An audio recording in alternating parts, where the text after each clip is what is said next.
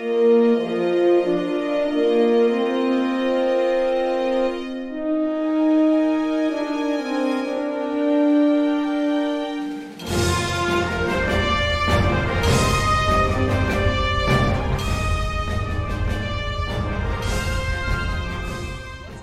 it for those of you who are tuning into another Continuing Conversations. I'm Michael Dismuke, quite impulsive sometimes, and I'm a blogger on Continuing Missions, STA, which is Star Trek Adventures #1 fan site. Also, I do freelance writing for Star Trek Adventures RPG. Jim Johnson is on the ropes right now. You want to introduce yourself? Yep, Jim Johnson. I am the project manager and line editor for the Star Trek Adventures RPG, published by Mendipius Entertainment. All right, fantastic. This is the very first time I want to tell everyone that I went ahead and hit the live stream Facebook option on Zoom because I was purely curious. So some people are listening in. One person is listening in right now. And just give the opportunity for them to ask questions as we go through here. Just a new way to do it. Continuing Missions is all about fan service. I know Jim Johnson, project manager, is all about listening to the fans too. And so we care about what you think because you're buying the books, you're playing the game, and all that input is important. And last week, we talked about the Command Division Supplemental Rulebook. And this week, we're going to be focusing on the Operations Division Supplemental Rulebook, which came out in 2018, right, Jim? I think so, yes. 18 or maybe 19. A lot of these books were delayed for one reason or another, so a glut of them came out about the same time. And I don't remember at this point if it was 2018 or 2019. I'd have to probably look at the, let me see if I can pull up the... 2018 for sure. Yeah. I'm looking at the print on it. Yeah.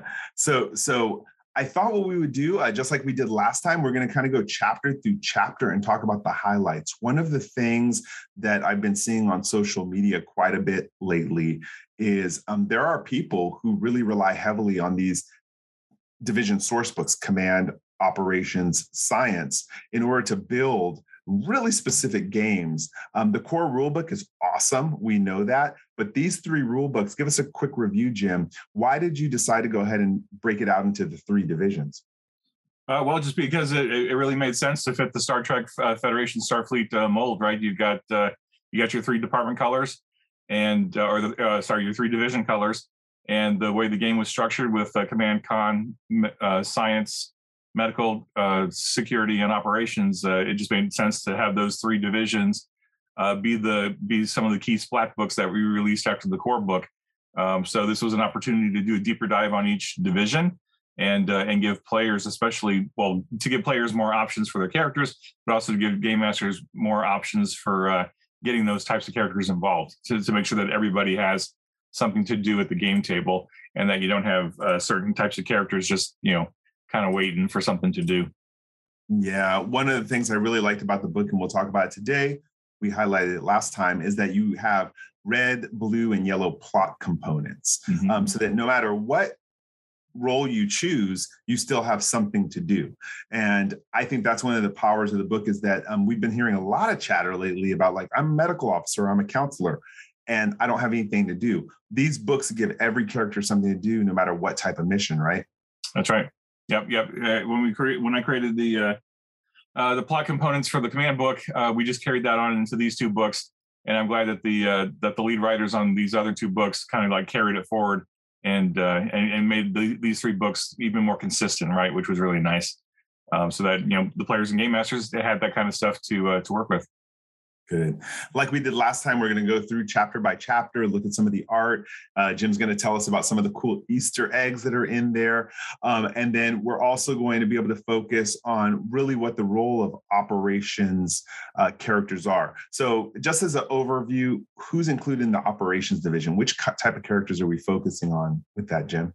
Operations are your engineers and your security/tactical officers, primarily. Everybody who's wearing red in the original series and Enterprise eras, or gold in Next Generation and later. Yeah, exactly. Makes it easier for us to remember. All right. So as a way of introduction to this book, is there anything you want to point out before we start breaking it down for everybody? Nothing specific. This was the division books were done when Sam Webb was the line manager, and so I didn't have quite as much input into these books as I did the later books in the line after 2019 or so. So there's some stuff in here that I certainly touched as a writer or an editor. But as far as the overall development of the book, at least especially this one, I didn't really have a huge amount of involvement in it. I had my hands all over the command book, which was kind of the template for these 3 books. But as far as deep details on this one, I'll do the best I can. But honestly, I didn't see a lot of this book until it was in until it needed to be edited and then proofread once it got into the layout.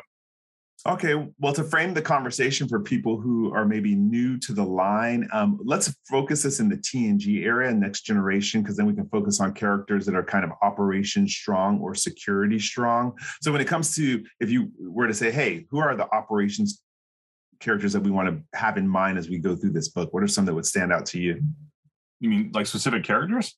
Yeah, a couple, just to get a frame of reference. If we're sure. I mean, you got Uhura, Scotty, Malcolm Reed, Trip Tucker, of course. Then you've got Geordi, Data, Worf, Tasha Yar, Chief O'Brien. I could go on, right? Yeah. Those are the high points, at least through chunky DS9 there. And then Voyager, of course, you've got Tuvok and Harry Kim and B'Elanna Torres. Yeah. And then of course Discovery. You've got different cast of characters there too. Exactly. You have people who even went from 2 different divisions. I think that Non, I think that's her name. She went from engineering to security in Discovery. So really just give you an idea that this is actually a really rich array of characters that can play in operations, from transporter chief to communications to ops to security to brig officer. So a really exciting line of career track that you could pick if you go to the academy with these. With that said, why don't we jump into chapter 2 about fleet operations? And I noticed that it covered several different subjects, which included mission operations, science operations, tactical operations, shipyard operations. And this all kind of reminded me of the Starfleet Corps of Engineers. And that was a very popular novel series. I've read about 4 of them myself. And basically, the point of the matter being is that engineering officers are spread out all over the Federation, right? Yep. Yeah. And so with what's one of the things that you would point out as your highlight for an operations character, someone deciding on this career track? Well, I mean, just the wealth of opportunities to do different things. From a mechanical game standpoint, your engineers are going to be the ones who probably get a huge amount of stuff to do in any given game session, because there's so much technological stuff and science stuff, and not so much science, but like the technology. You're probably on a ship or a space station. Those things have a tendency to break or get damaged. So you're always going to be on the front lines of getting those fixed up, managing the shuttles, managing all the equipment on the ship. That's all your purview. Just all kinds of opportunities to get your hands dirty with alien technology, alien tech, weird, interesting things that are coming up. That give you an opportunity to spout some technobabble if you're into that kind of thing. So yeah, lots of opportunities for operations characters. And then if you're a security tactical, right, there's always, I mean, especially in the original series era, there's always an opportunity to get into fisticuffs with bad guys or strange and interesting creatures, right? New civilizations, meet them, beat them up, and then become friends with them. There's opportunity, space battles. You're always going to be involved in space battles because you're firing the phasers and managing the shields and all that good stuff. So yeah, there's plenty of stuff for the ops people to get involved with. Yeah, I think about it too. Going back to the Starfleet Corps of Engineers idea is that there are ships out there who are actually captained by engineers, meaning that they are given a specific task, like to go and do reclaim or salvage of a Starfleet vessel or an alien vessel, or to go repair a colony. And the captains are actually engineering-based characters. So one of the things I know we talk about a lot on continuing conversation is not to cubbyhole yourself into what you've just seen on TV. Mm-hmm. There's so much in the novels and comic books. And I thought that these books, the operations division especially, has so many different options for an operations character and the kind of game you want to play. You may want to play a technobabble heavy game. And I think operations or sciences, but in this case, we're talking about operations, leans toward that heavily. But what also people want to play sometimes is the Section 31 angle. And that kind of plays into Starfleet intelligence, which also is covered in chapter 2.2. And so what are the intelligence angles that you were thinking about, Jim, when you were all designing this division book? Yeah, and I apologize, Michael, your audio cut out right in the middle of that question. So if you could repeat it, that would be great. Sure. So what I was saying is chapter 2.2 talks about Starfleet intelligence. And right now, Section 31 is getting a lot of attention. And also a lot of the different intelligence agencies in Star Trek, whether it be the Tal Shiar or the Obsidian Order. So when it came to this chapter on Starfleet intelligence, what kind of options were you trying to open up for players? I think I got you cut out again. I think I got the sense of what you're asking, though. Oh no! That's like the third or fourth time it's cut on Facebook, but that's just a guess. You know what? I'm going to actually pause it. Then more important than that is our actual streaming. So I'm going to go ahead. Yeah, it's unusual for your audio to be stuttering like it is tonight. So I'm not sure if it's my network or if it's coming from your end. Okay, everyone, I'm stopping live stream. You'll see the show when it's over, because more important is a good, clean episode. We tried something. We'll see what happens. Anyway, so I think these two chapters, the one on Starfleet intelligence and then the one on Section 31, gives you a lot of opportunities to run different kinds of games that you wouldn't normally run, like in a traditional Starfleet kind of sense. Like you wouldn't run a traditional Next Gen series or a traditional Voyager series or something. This is a way to do something different.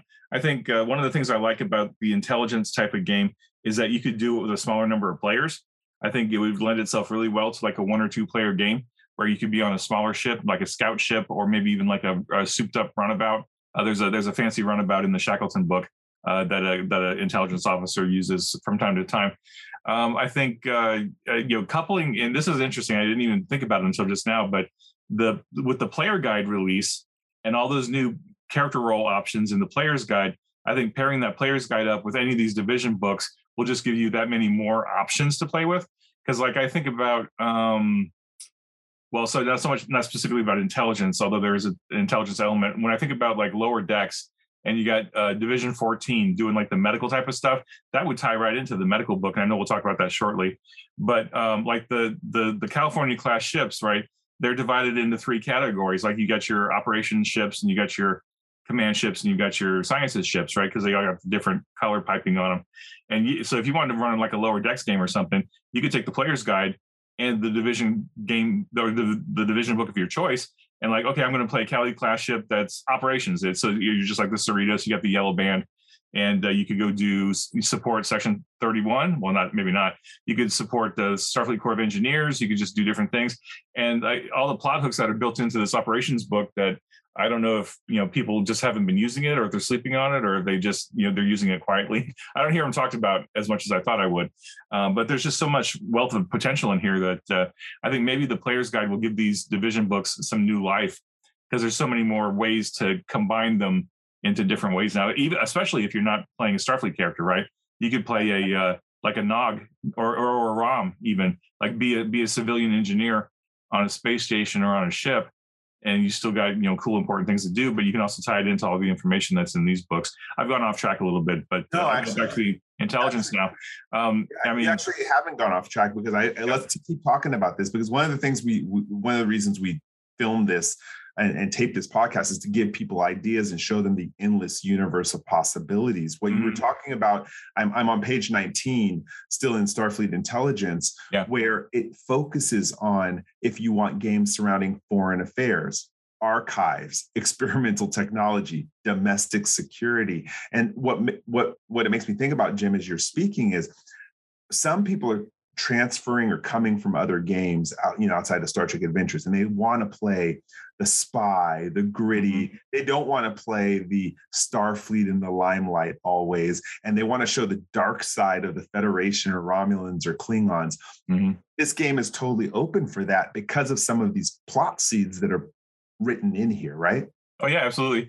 Yeah, I mean, even though that's not the main focus of the franchise or of the game, right? I mean, we certainly do acknowledge it. And even though, I don't know that we're ever going to focus on how to run like intelligence type games and then like a dedicated source book. I don't think that, I mean, maybe we'll see. We got so much else to do, but I think there's enough in here that if you wanted to run a kind of a covert ops, dark Federation, whatever kind of thing, there's enough in here. I think you could do it. Again, it's not my taste, but you could do it. Sure. Right. But then we all love Michael Eddington. I mean, love to hate the guy, but that whole Michael Eddington in Deep Space Nine, he worked for the Maquis, and then of course that branches out into Voyager, in some sense. When I was going through this book about Starfleet intelligence, I was thinking about the Michael Eddingtons that Starfleet and the Federation are not always right, and there's people who are having to work multiple layers within the Federation to do what they think is right. And I think this placates those kind of players who want to be the rebel. They don't want to be the Avengers; they want to be the X-Men. Just to give an idea of a comparison. And I thought that this chapter on Starfleet intelligence is amazing because not only does it talk about the different roles you could play around an intelligence game, it talks about the different tactics. And again, I opened this up 4 years ago, right? And now that I'm reopening it again and flipping through it because of the show, I'm like, wow, it talks about infiltration, verifying intelligence, acquiring advanced technology. It's pretty dark. Some of it can be pretty dark and exciting if that's what your gaming group wants to do. Yeah, I mean, it could be dark, right? I mean, there's certainly an element of darkness to it, and you could very easily adapt all this stuff to run a Tal Shiar game or a Zhat Vash game or a Cardassian Obsidian Order game if you wanted to, because they probably all do. I mean, every intelligence agency does the same kind of work, right? It's just different levels of what's the term? Some intelligence agencies will do more human rights violations than others, right? Let's just put it that way. Yeah. But yeah, I was just thinking about how you like to read these books, and like I'm just glancing at it now, like even just the subheading titles are sparking all kinds of ideas for me. Like verifying intelligence, like that's something you may not necessarily think about, but like, okay, so Starfleet gets this important piece of top secret information, and they're like, well, we need to verify it. So hey, your crew or your group of player characters are pulled off of regular duty off their ship and assigned to this top secret mission. And so that gives you an opportunity to, if you're on a ship or a station, that gives you an opportunity to do something different. But it's really important because it's like, okay, we got this important tip or this important piece of information, but we have to verify it. We can't just act on it. We have to verify it before we do anything. And so you're going to go off in the black, stealth outfits like Worf and Picard and Crusher wore. So you can do that. And then managing defections, like especially in Next Generation, there were a lot of defections that they presented in Next Generation. And it's like, oh, what a great story idea. Like somebody or some species wants to defect, or do they want to defect? Maybe it's a double cross or even a triple cross, right? And that just gives you an opportunity to do a different kind of story that you don't often see in Star Trek. And you could build a whole mini arc or shoot. You could probably run a season off of that, right? Well, and it's happened on TV, because if you think about fans of Discovery season 1 and 2, if you match this chapter with the Klingon book, you have Voq all day long, right? Mm-hmm. So you basically have a Klingon who went deep on infiltration and transformed themselves into a human and infiltrated for a whole season. And then, of course, season 2 of Discovery focuses on the aftermath of that. So really, going through this, there's not enough time in the day for me to play all the games that I could think of. Right. Looking at each paragraph in here that we could explore. So that's just on Starfleet Intelligence, which could be its own show, and is going to be its own show with Section 31, right? So Star Trek got it. Paramount was like, yep, let's do it. So let's talk in chapter 2.3. Let's go a little deep dive into the Starfleet Corps of Engineers. Now, that was a book that came out 20 years ago, right? It was like a series of books. I think the SCE started off. I want to say it started off as an ebook series. It was like an experiment books, and then after a certain point, after they got of them out enough that they started collecting them into for SCE stories into a book and print it, right? And I think they must have done a lot. 10 of those books, maybe 40 or 50 SCE stories, maybe more. Honestly, don't remember. I know Keith DeCanada was the was one of the primary editors, I think. It's been a while. Yeah, I'm on volume 4 myself right now. But they were popular because they were different, right? They were telling a part of Starfleet, operations that you don't normally see on the show. Like it's referenced once in a while on the show. All the stuff you see on the show, like somebody had to build it, somebody had to maintain it, somebody had to make it happen. And that was the Starfleet Corps of Engineers. They're responsible for all that stuff. And because that's such a rich place for story and drama, and it gives player characters an opportunity to do something a little bit different than your run of the mill, like line capital ships kind of thing. That we wanted to certainly put it in here and give just more options, right? But I think partly based on how popular those novellas were, we wanted to make sure that we included it because they are popular, and it's just a cool opportunity for new stories. In fact, I think Gomez, Sonia Gomez, who appeared in a later episode of Lower Decks, I think she was one of the key characters in that in SCE for a while. Yeah, I was really happy to see her go from TNG and into the novels and have a very prominent role into it. And so then we see her graduate in Lower Decks to captaincy, right, in the very last episode of season 2. I think one of the cool things, one of the Easter eggs that I saw was on page 24 about the Genesis cave construction, Regula. I just finished watching, because we were encouraged to. I just finished watching Wrath of Khan and Search for Spock, and Regula plays a big portion in that. So that was fun putting that. Was that a request, or did one of your writers surprise you with that? Well, like I said, at the time they weren't my writers. It just one of the writers wrote it. I don't know exactly the details on how that came to be, but clearly somebody threw it in there, and it worked because it's a neat piece of story, right? Somebody. Like they said it, like Carol Marcus said that they had to build it underground and do all that mining and stuff to build that underground network for the Genesis device, right? Right. Exactly. Yeah. There's another Easter egg on 26, which is the SCE safety regulations, and again, you could build an entire story off that, where it talks about the protocol.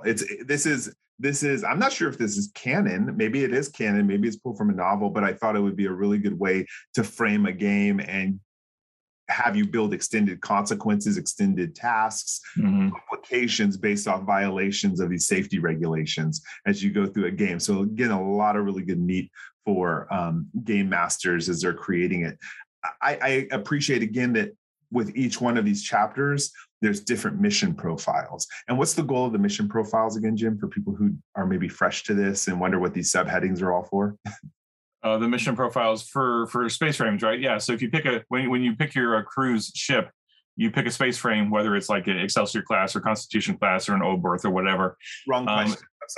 Sorry, that's my bad. I used the wrong term. So like on page 24, it talks about investigation of alien technologies, disaster relief, assistance with civilian projects. What are you calling those subheadings when it comes to ideas and plot seeds? Well, in the book, they're called project profiles, which may not be the best title, but these are just these are just different types of missions that the ship could be sent upon, right? You might be tasked to do investigation of alien technologies, or maybe you're tasked with disaster relief, salvage operations, distress call responses. And that's something that you could tie to a mission profile for a ship when you're building your ship initially at the beginning of your campaign in session 0 with your fellow players, or for the game master, this could be maybe your cruise ship is just generally assigned to the Starfleet Corps of Engineers. And this is just a selection of some of the missions that they could be tasked to do, right? I can see it going both ways. Like you could do a salvage operation one episode and then do a distress call in another one.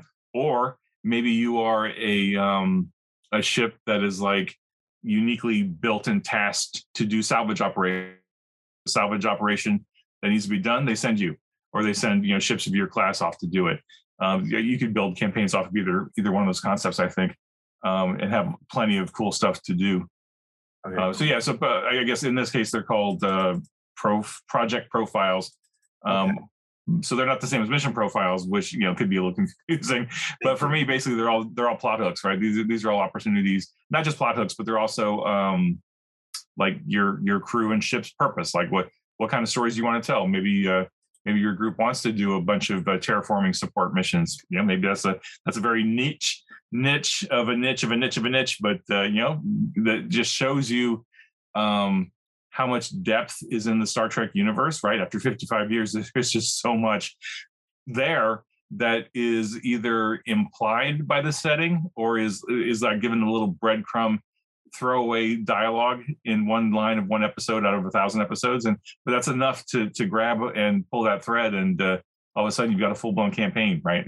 Well, and that's why I want to talk. I mean, I'm going to give, for aspiring writers out there, myself, even when I'm writing modules or mission briefs, I actually review these and I'm like, okay, what kind of profile does this fall into? Project profile is this in? And then sometimes you can throw them a curveball by saying, okay, they're on this project, but I'm throwing a distress call response or a salvage operation in at the last minute just to throw them off. Now you have to split the team. You got to get two things done at once. So these are really key for a game master to keep your game moving and to keep people on the ropes, and having to switch gears all of a sudden. It makes it very fun. It shows you really the plethora of things to do in space. Yeah, I mean, not to mention the fact that you can mix and match these three books, right?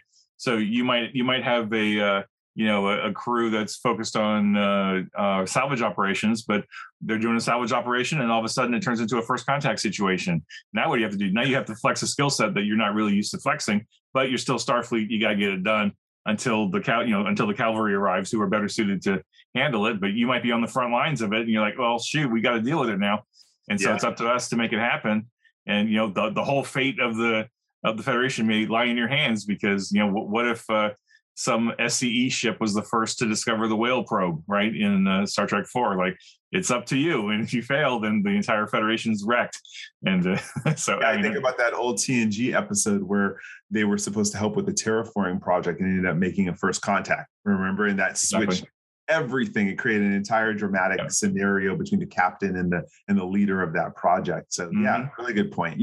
So maybe it's fun, for those of you who go back and watch the old episodes, try to figure out each episode what project profile they were working on, if they were working on one to help frame that.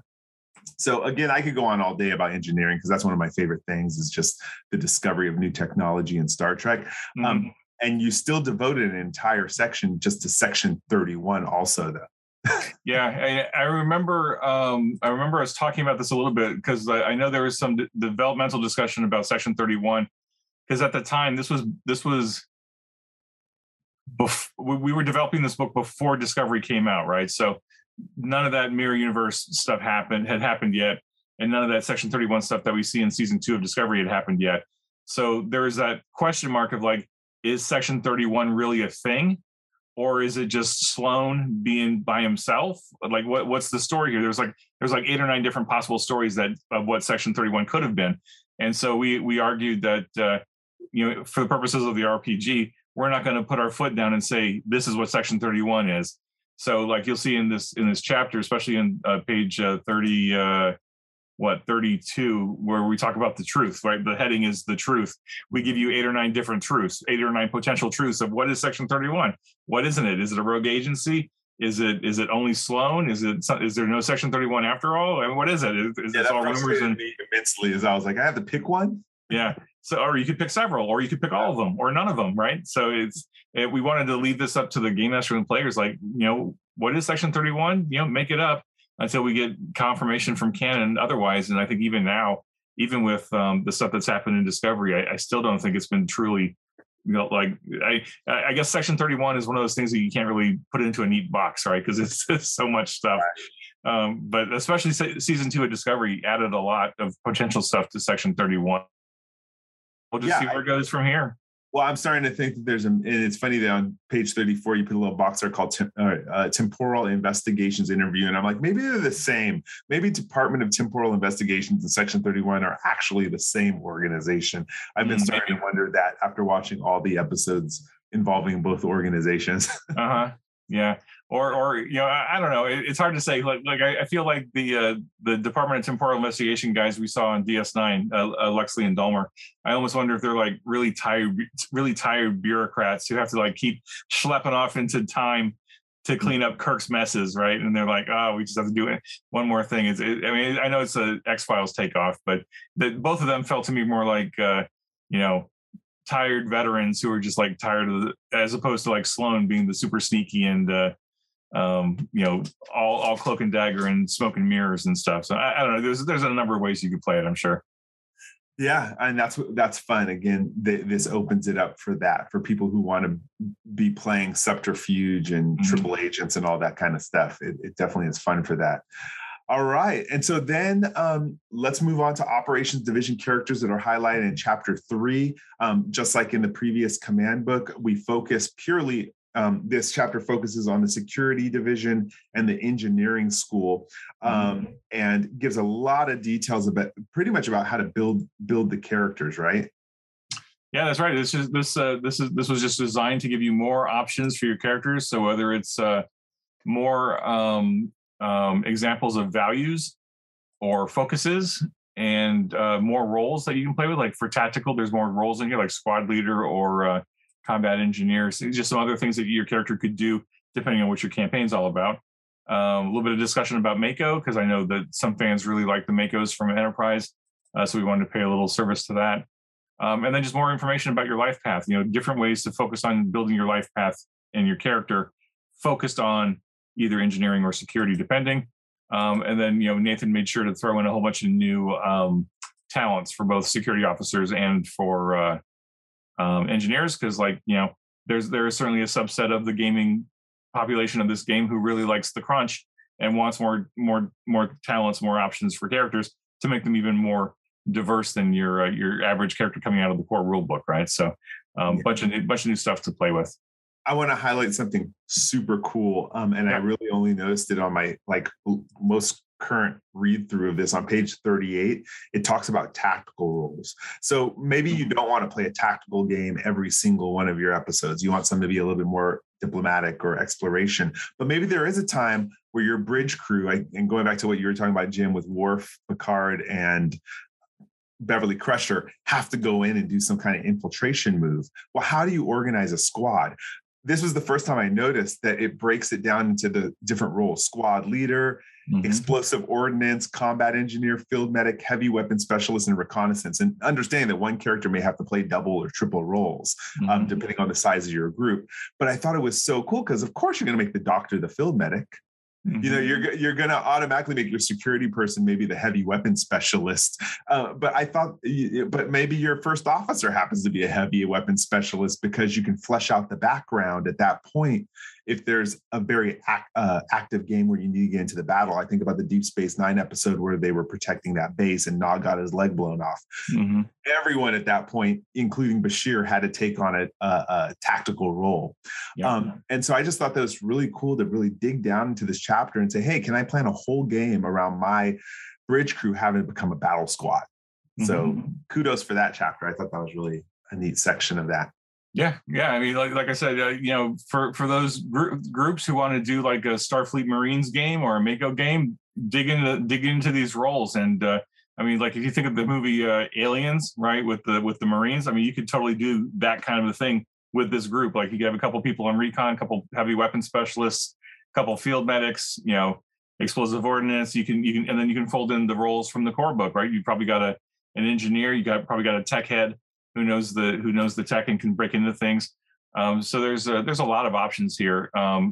If folks are willing to be creative and look at the full spread of tools in front of you, right? I think that's one of the tricky things about the RPG industry right now is so much cool content gets spread across so many different books that it's hard to sometimes see the totality of your toolbox in front of you and then be able to pick pieces from all kinds of different resources, right? I wish there was a way to make it easy to take all these thousands of pages of content and put them in one place. But I mean, for a game like Star Trek, I think D&D might be the only one that can do it well with that online resource that they have, D&D Online, where you can have that gigantic compendium with absolutely everything in it. But for those of us who have, you just got to make it work. But that's where you trust the fans to come up with the amazing spreadsheets and lists and stuff of things, and so that you can look at those nice references. And again, not to belabor it, but this is the advantage of having a game that has lasted for almost 6 years, with more years to come, is that we have so much content now that the more content you have, the more useful gameable content you have, the richer your games are going to be, moving forward, right? I mean, I know, was I talking to you? I was talking to somebody just either today or recently about how the Discovery book coming out just has so many starships and new aliens and new technology in it that like all of a sudden your story potential has just exponentially grown just because one book dropped. And like a lot of people are saying, well, I hate Discovery, but I like the book, which is kind of weird, but okay. Thank you for liking the book. Right. But if they find like one or two pieces of cool things in the Discovery book that makes their other games awesome, then I've done my job, and like the writers have done their job. So well, and I gotta say too, it's exciting. Yeah, I was thinking the other day, for years, we all leaned on the Star Trek technical manual or whatever books we can get. And I have to compliment Modiphius because honestly, these books are becoming the reference work for Star Trek. They're not only about playing the RPG, they're about knowing the universe.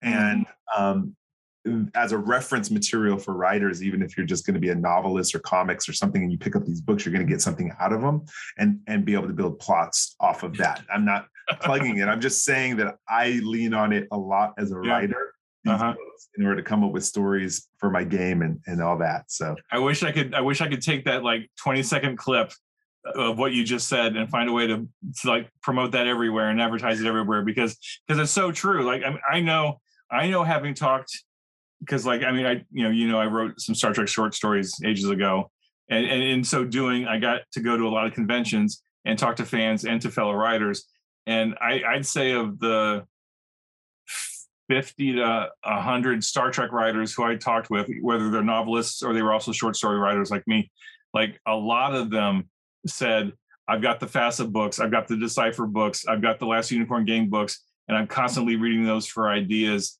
to put into the fiction, right? So like I know the game stuff has gotten used.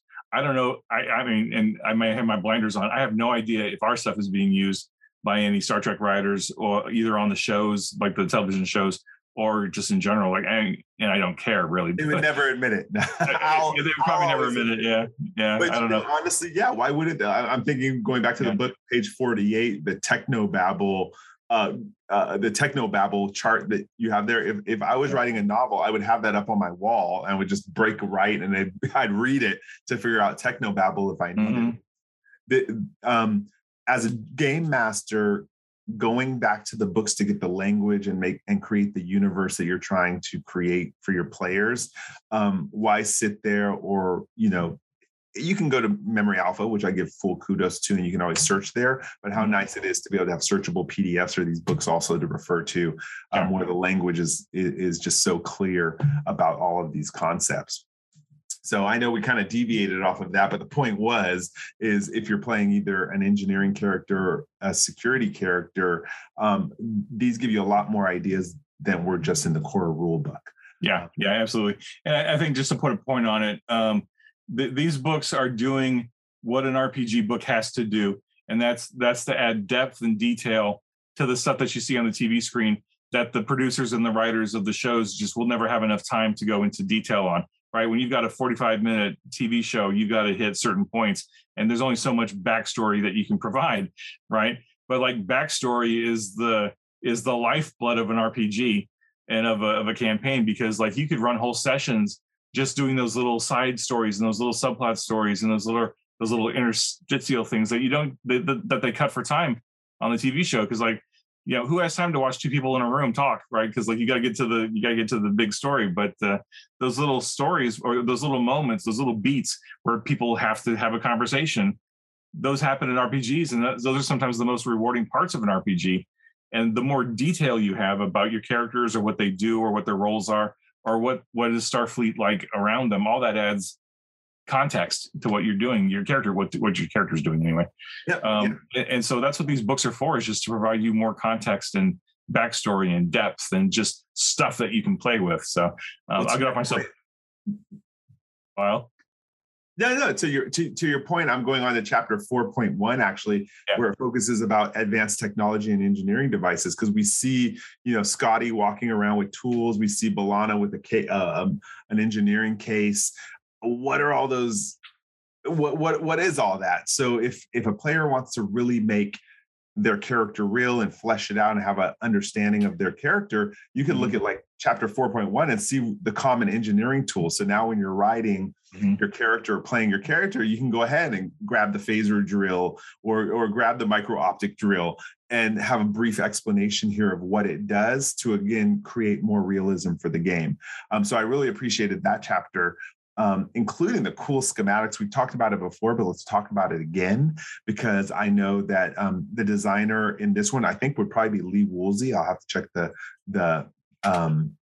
content. Oh, this predates Lee. This was oh wow, okay. This was Michal Cross. He did a lot of interiors a few years ago before he moved on to more important work within the company. But Michal, you get all credit for these awesome schematics. Yeah, he did a lot of these. Okay. Again, adding to the sense of realism of the game and really giving visuals that the players can use to get into character. I think about the LARPing. We recently did an interview with Casey Hardy about LARPing and how valuable it is to have visuals to get people into the game. Yep. And this chapter about technology really hits the mark. Yeah. Yeah, a lot of great stuff to dig into. So for your engineer characters, even your science characters, because like science and engineering are very much hand in hand throughout Star Trek. And there's just a wealth of material in here, even just to pull, ideas out of, dig into this, because there's all kinds of cool stuff in here that you can think about. And what I also like is that the writers pulled some examples out of actual episodes, right? You got the phasing cloak from the Pegasus, you got the Soliton wave generator, and you got the synaptic scanning stuff. So these are all right out of Next Gen DS9, other episodes. Transwarp drive has a mention in here, so you Voyager lovers, like I know you're a big fan of Voyager, got your Transwarp drive in here. Well, for Game Masters, some Game Masters guidance, going to some of the schematics again, like on page 60, where it has a cross section of the transporter. When I'm trying to make complications that sound realistic, I'm looking at these schematics and I'm seeing the transport chamber, the biofilter, the pattern buffer, and I'm making those the complications, that the pattern buffer is offline or the phase transition coils are slagged, and create an extended task off of that. And I can't remember all the time, so I make a quick reference to this, snap a picture of this, send it to my players and be like, this is what's broken and this is what you got to do to fix it. Transporters are offline, find a different solution. Totally. Yeah, so just a great, again, the schematics are such a good tool. Yep, more tools to play with, absolutely. Yeah, I can go through these all day. M5 Ultratronic unit on page 62. So that's from a TV show, of course. So that again is the benefit of the tools and equipment and technology section. More in talk to us about chapter 5, Jim, about using the operations divisions, what these two sections are about. Yeah, so these are really aimed at the game master. Although a smart player could probably make use of them too. If you're a player who's developing a backstory for your character, or you like to write short stories about your character, like certain of us who are guilty of that, this is just a way to create more story potential for your character. And if you're a game master, maybe you're like, well, I need something for my chief tactical officer to do. I want to give them a red plot idea, so I'm going to roll on this random table. Because who doesn't love a random table once in a while, right? Mm-hmm. And so we provide you some options. So with the theory being that red plot components focus on diplomacy, first contacts, things your command division would do. Gold plot components are about combat and engineering to some extent, and then your blue plot components are about science and technology, that kind of thing. So that gives you a general idea as a game master. Oh, I want to do something that's science focused. Okay, so that's going to be a blue plot component. And then, so what these do then is they help you focus the story idea to the character type, right? So, like, how would an engineer deal with a science type of problem? How would a tactical officer deal with a science type of problem? It's always fun, like we see it all the time on television. Characters out of their element, fish out of water, tasked with a situation that they're not trained to do. How do they deal with it? How do they overcome that problem? How do they overcome that challenge? And this is just more ways to generate ideas, more things to give your characters to do. And I honestly never even thought about it before, Jim, until you said it. If a player wants to flesh out their background and they want to roll a general plot component here, mm-hmm.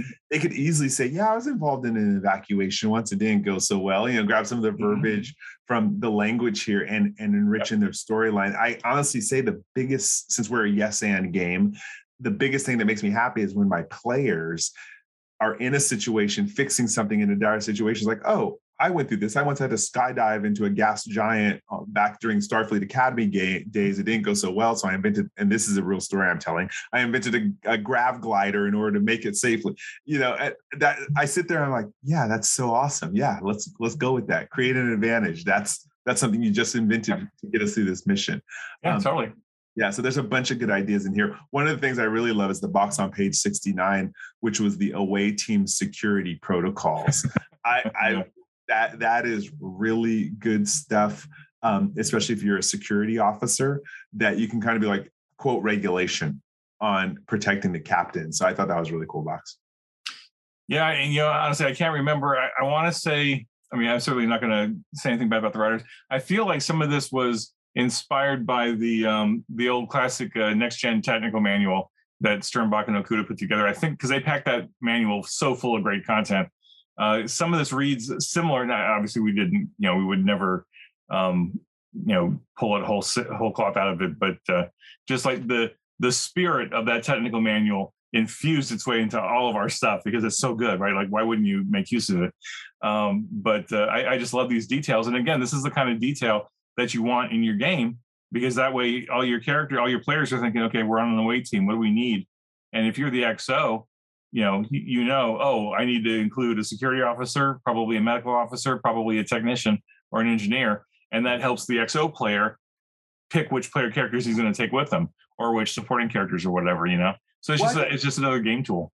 Yeah, I think great minds think alike. I think if people who are really diehard Star Trek fans start seeing the patterns, I can remark because on page 70, where the box about criminal investigation, I don't recall this box, honestly, when I was writing the Game Master's Guide about extended tasks, and one of them was how to conduct a forensics investigation. Nice. Or a criminal case. Yeah. I went and wrote that. And then later on, as we were preparing for this show, I went, oh man, I forgot this was even in here. How simple was it? I pulled up my writing and this writing. Some of it was different because of course I didn't refer to this. Sure. But it sure sounded a lot alike. So that's not unusual. There's more than one way to skin a cat, right? Yeah, absolutely. Cool. So again, so much good stuff in here with these storyline components.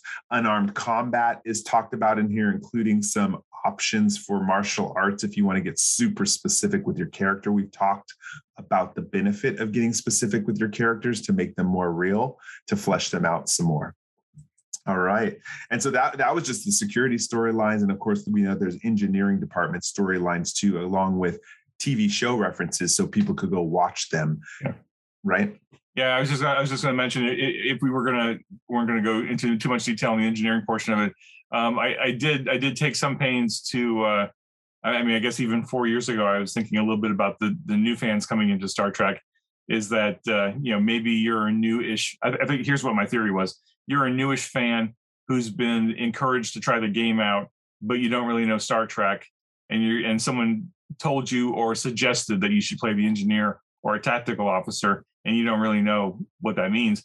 Here's a short sidebar of a handful of episodes that are really focused on that department or division. So at least you have a starting point, right? So if you're like on page 70, what am I on? 76. This is the engineering challenges, right? So like if you've got a limited amount of time and you want to get a feel for what kind of things an engineer can do, go watch any of these 5 episodes. That we were careful to pick one from each series that we had access to at the time, right? So it was Enterprise, original series, Next Gen, DS9, and Voyager. We didn't have Discovery yet. We didn't have Picard yet. So we had a slightly limited, not limited. There's still a lot of Star Trek, but we tried to keep it short and sweet, right? And give you a paragraph about each one, just to give you a sense of like, okay, here's what I should be looking for in that episode to give you a flavor for the role that you're going to be playing. Pick some really good ones. I love the Dreadnoughts being my favorite. Of course, I love B'Elanna Torres, so yeah, that's my favorite one there. Booby Trap is so good. I love Booby Trap. I think I really like Geordi as a character, even though he's kind of a milquetoast sometimes. But Booby Trap, like that early season 3 DS9 was so good because there's like a string of episodes in there that were just consistently really good, and I had to include it somewhere. Yeah. No, it sounds great. I'm gonna laugh again, talking about more than one way to skin a cat, because I love page 78, derelict recovery, with all these ideas about environment, like things you may have to face if you're picking up a derelict craft, or maybe space station if it's on a moon or an asteroid. And again, these are little things that are not in the core rule book, but they're here. And I'm like, oh, I could make an entire story off of xenobiological infestation. And if you're a game master and you're running out of ideas, just take half an hour, pick a random page and just start reading, and you'll have a story, which I think is super cool about these chapters again. Let's go on. I mean, again, we could break down every single page, but people have to purchase the book at some point if you want to get all the details. Let's close it out talking about operations personnel, and what is focused about the characters that were selected for this chapter. I think if I'm not mistaken, the vast majority of these are kind of like your generic NPCs that you can slap a name onto and then customize for your game. But we wanted to add more depth to the potentials. Like, I mean, the core rule book had a very limited amount of space that we could put in there for non-player characters. And these division books were an opportunity to give you a broader cast of characters to drop into your game. So if you needed a Starfleet intelligence agent, or you needed a stock admiral to drop in, admiral or a badmiral, whatever, we dropped in Luther Sloan. So depending on what version of Section 31 you're playing with, if you want to use Sloan, why not? Here he is. Sorry, you said admiral. I've never heard that before. That's great. I picked it up from fandom somewhere. I mean, it's fitting, but I love that. It's a funny term. And we got some major characters in here, especially for the Corps of Engineers chapter. We got Captain Zimmerman. Of course, that's named after Zimmerman, who was involved in so much production. Admiral Harriman. Captain Harriman was the captain of the Enterprise B. He went on to become an admiral, and I think he was one of the main characters in the Starfleet Corps of Engineers novellas. I think he was important in that. I don't remember. It's been a while since I've read them. Again, I always do a shout out for amazing focuses. The focuses of both Zimmerman and Harriman are amazingly detailed, which gives me way more to work with than a general broad. When Zimmerman, I love, has weapon array configuration and technological innovation. And then Admiral Harriman has Romulan Star Empire, quantum singularity technology, which makes sense, and sabotage and personnel management. I just really let you know what these characters are doing. I love it. Broad array of abilities. Oh, gosh, I forgot we got Brahms in here. We got Dr. Brahms in here. That's cool. I had forgotten. We all have a crush on her. Well, yeah. Well, her holographic side, at least. Well, I mean, both of them, right? But whatever. We won't go into detail. I will say, other than to say, poor Geordi. What a messed up character Geordi was. I swear. It was like talking about ethics at the business place, right? I mean, that's so wrong in so many ways. Then the other person he fell in love with on that array station, who had like the demo dog. Yeah, super awkward. Yeah, poor Geordi. I mean, not poor Geordi, because that was kind of heinous what he was doing, but just such a terrible, not terribly written, but just they gave him the hard luck stuff. But anyway, he got replaced by Harry Kim. Harry Kim had way worse experience. He had it pretty bad. Yeah. I do want to thank Modiphius for including the quartermaster role on page under Starfleet personnel. We forget that any good Navy ship needs a quartermaster to take care of things like resource management. I know on our game, it became a major NPC, even the wife of our captain. So who's cleaning the room every day of all the executives and the VIPs, and what kind of relationship with that person who has this intimate go in and water the plants kind of relationship, or make sure the staff is watering the plants. You never see them on any Star Trek shows. I was like, and so after I saw Quartermaster, I was like, wait a second, this person is in your face every day. They're the person who makes sure your room is in order if you're going to have guests and your replicators working. So it ended up that we made this a character and they fell in love. The captain fell in love with which was really cool, and became a major part of our story. So one entry like this can make such a difference in a game. Yeah. So, Michael, I have to ask, because I know you're a big fan of the artwork, right? What was your initial reaction to the artwork on page 94? Okay, right away, I looked at it and I was like, who is the person who was drawn in there? It's a real person. I don't know who it is, but I know it must be an artist, a writer, or one of their friends. So who was it? Are we talking about the same piece of art? Wait a second. I'm looking at, yeah, so hovering over, 94. I'm sorry, I'm back on page 90. Oh, Go back to page 90 real quick. I'm going to share a screen for people who are okay. tuning in. Yeah, we're talking about different pieces of art. That's okay. Okay. Talk about yours first. Because I wanted to talk about this one. So let me go ahead and share screen real quick so everyone sees what I'm talking about. I am talking about the picture in the Jefferies tube. It looks like this alien creature is injured, very bad wrist injury.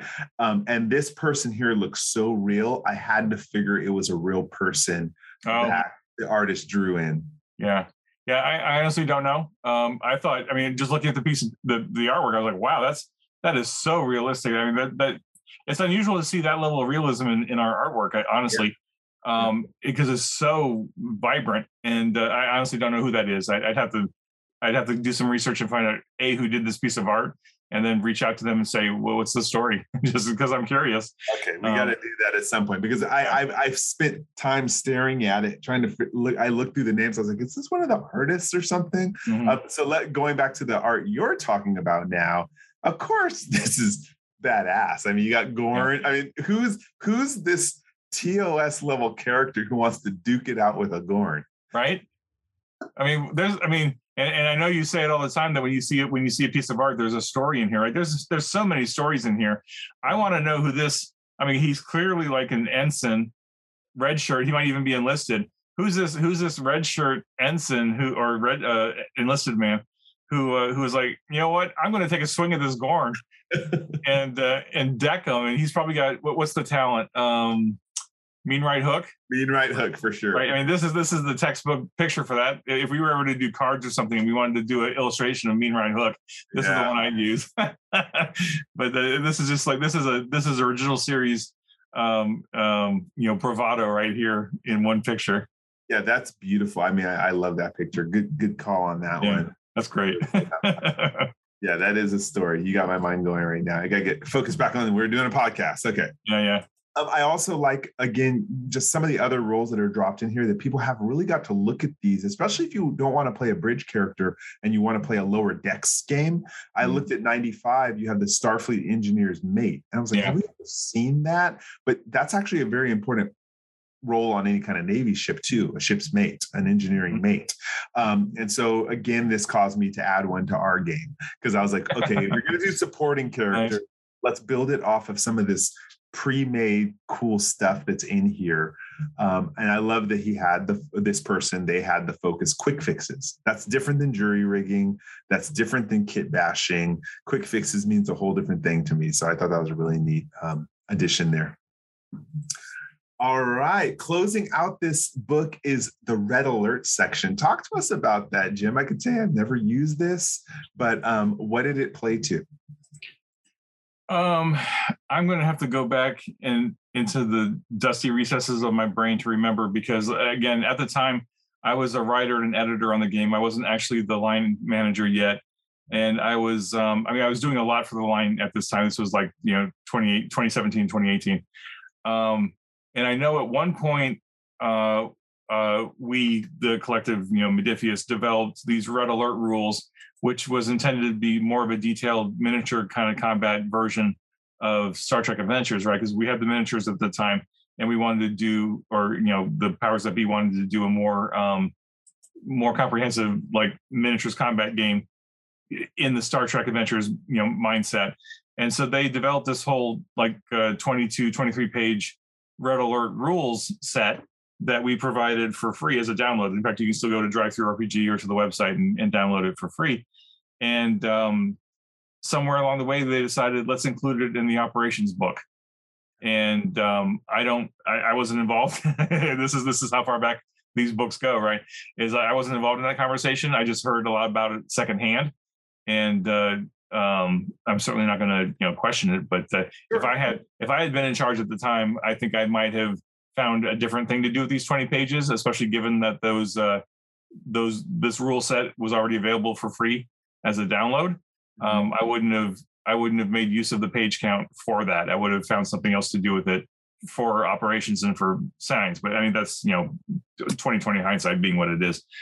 So this was intended to give players and game masters an opportunity to do a more tactical kind of miniatures combat game thing with their miniatures in the game, if that's something that they wanted to do. So we included rules and movement and combat rules. There's also a page of tokens in here, or a couple of pages of tokens. I think that the intention was that you would Xerox it and photocopy it and cut it out, right? So we put it on a white background to make it easier to reproduce. So that's Xerox it while you're in your jacuzzi eating your. Sorry, I'm using all the branded names. Yeah, mark it up with your Sharpie. Yeah, exactly. So while with your Post-it note in your hand. Okay, so I want to stay. I'm looking at my Borg cube. The Borg cube set, which came out, of course, had tokens and it had the maps and all that. So it seems like if you have that Borg cube and are wondering what to do with all those little pieces, the operations division has that rule set incorporated in here. So if you want that 3D adventure, there's optional role play here. Different RPGers want different things. Some people want to LARP. Some people want to play on Discord around the table. Some people want 3D action, and Star Trek Adventures gives it all. So that's 23 pages of how to play that way, right? Yeah, absolutely. And in fact, I would be curious to hear from folks, on Discord or the Facebook group or Reddit. I mean, wherever you chat about the game. If you've actually used the Red Alert rules or are still using them, I would love to hear about it, because honestly, in 5 years of being on social media for this game, I'm not sure I could tell you if I've had more than 2 people talk about them in any depth to say, like, I'm actually using them in my game, or I've actually used them in my game. Not to say that they're bad. I don't know I don't know that I've heard of anybody use them, and I'm just curious to know if anyone's using them, and if so, how and how well, and do you like them or whatever. Mostly just curious. I definitely see a lot of people focusing on miniatures and making miniatures. So yeah. I don't know if they're just doing it for the art of it or playing Red Alert. I don't know.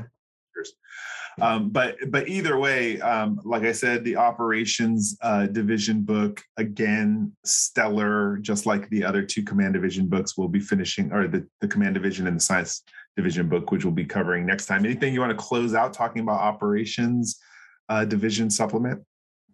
Again, I think just looking at these fresh again after a while, I appreciate all over again just how much stuff we managed to cram in here. And I think like Michael said earlier, like if you are running a game and you want more ideas, or you just need some flash of inspiration, grab one of these division books and just kind of flip through it, grab a random page. I'm confident something will jump off the page at you and say, make a story out of this. But also, if you've invested in the player guide and the game master guide, think of creative ways to combine them.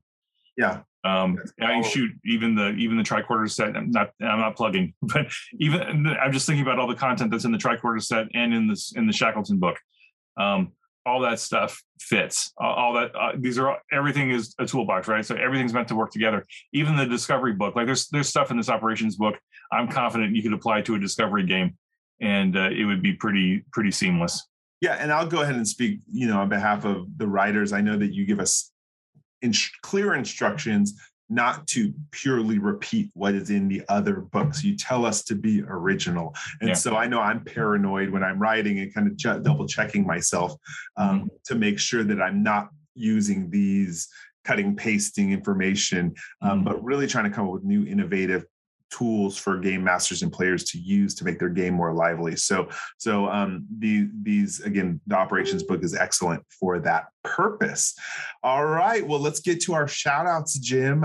Really good review of the operations book. Look forward to seeing you next episode when we talk about the sciences book. I'm going to give a shout out to Game On in Chattanooga. That comes from Mark Copton, who wanted to give a shout out, and also Fox Comics and Games in Marion, Illinois, from Benjamin Sloan. Ooh, Sloan. How weird is that we had a come in and give a shout out during the Section 31 story? That's not a coincidence, Jim. Unintentional. Yeah, very cool. Oh gosh, who do I want to thank? There's so many people, so much time. it's so hard because like we've done so many episodes now. Of course, I have a never-ending list of people I can thank, but let's thank the writers of this operations book, because again, I don't know that I hear the operations books being talked about enough on the various social threads and stuff. I think there's so much great content dropped into these books that if you have an opportunity to grab them, either right off the websites or in your local game store, they're all in print, right? I mean, we're keeping everything in print as long as we can. So yeah, check them out. I mean, if you need more details as a player, especially, there's great depth of content in here. And then if you're a game master looking for something new and cool to add to your game, thank all the writers and developers of this book. And I can't count myself because I was peripherally involved. I did some editing and some writing, but Sam led the charge on this one, and I think he delivered a great product. Fun stuff. It's standing the test of time 4 years in. So that's great.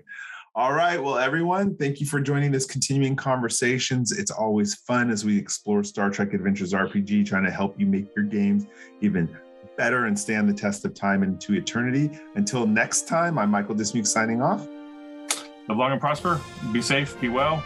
You didn't do your IDIC thing. I guess you're skipping it tonight. IDIC. There you go. All right. Tradition. See you next time.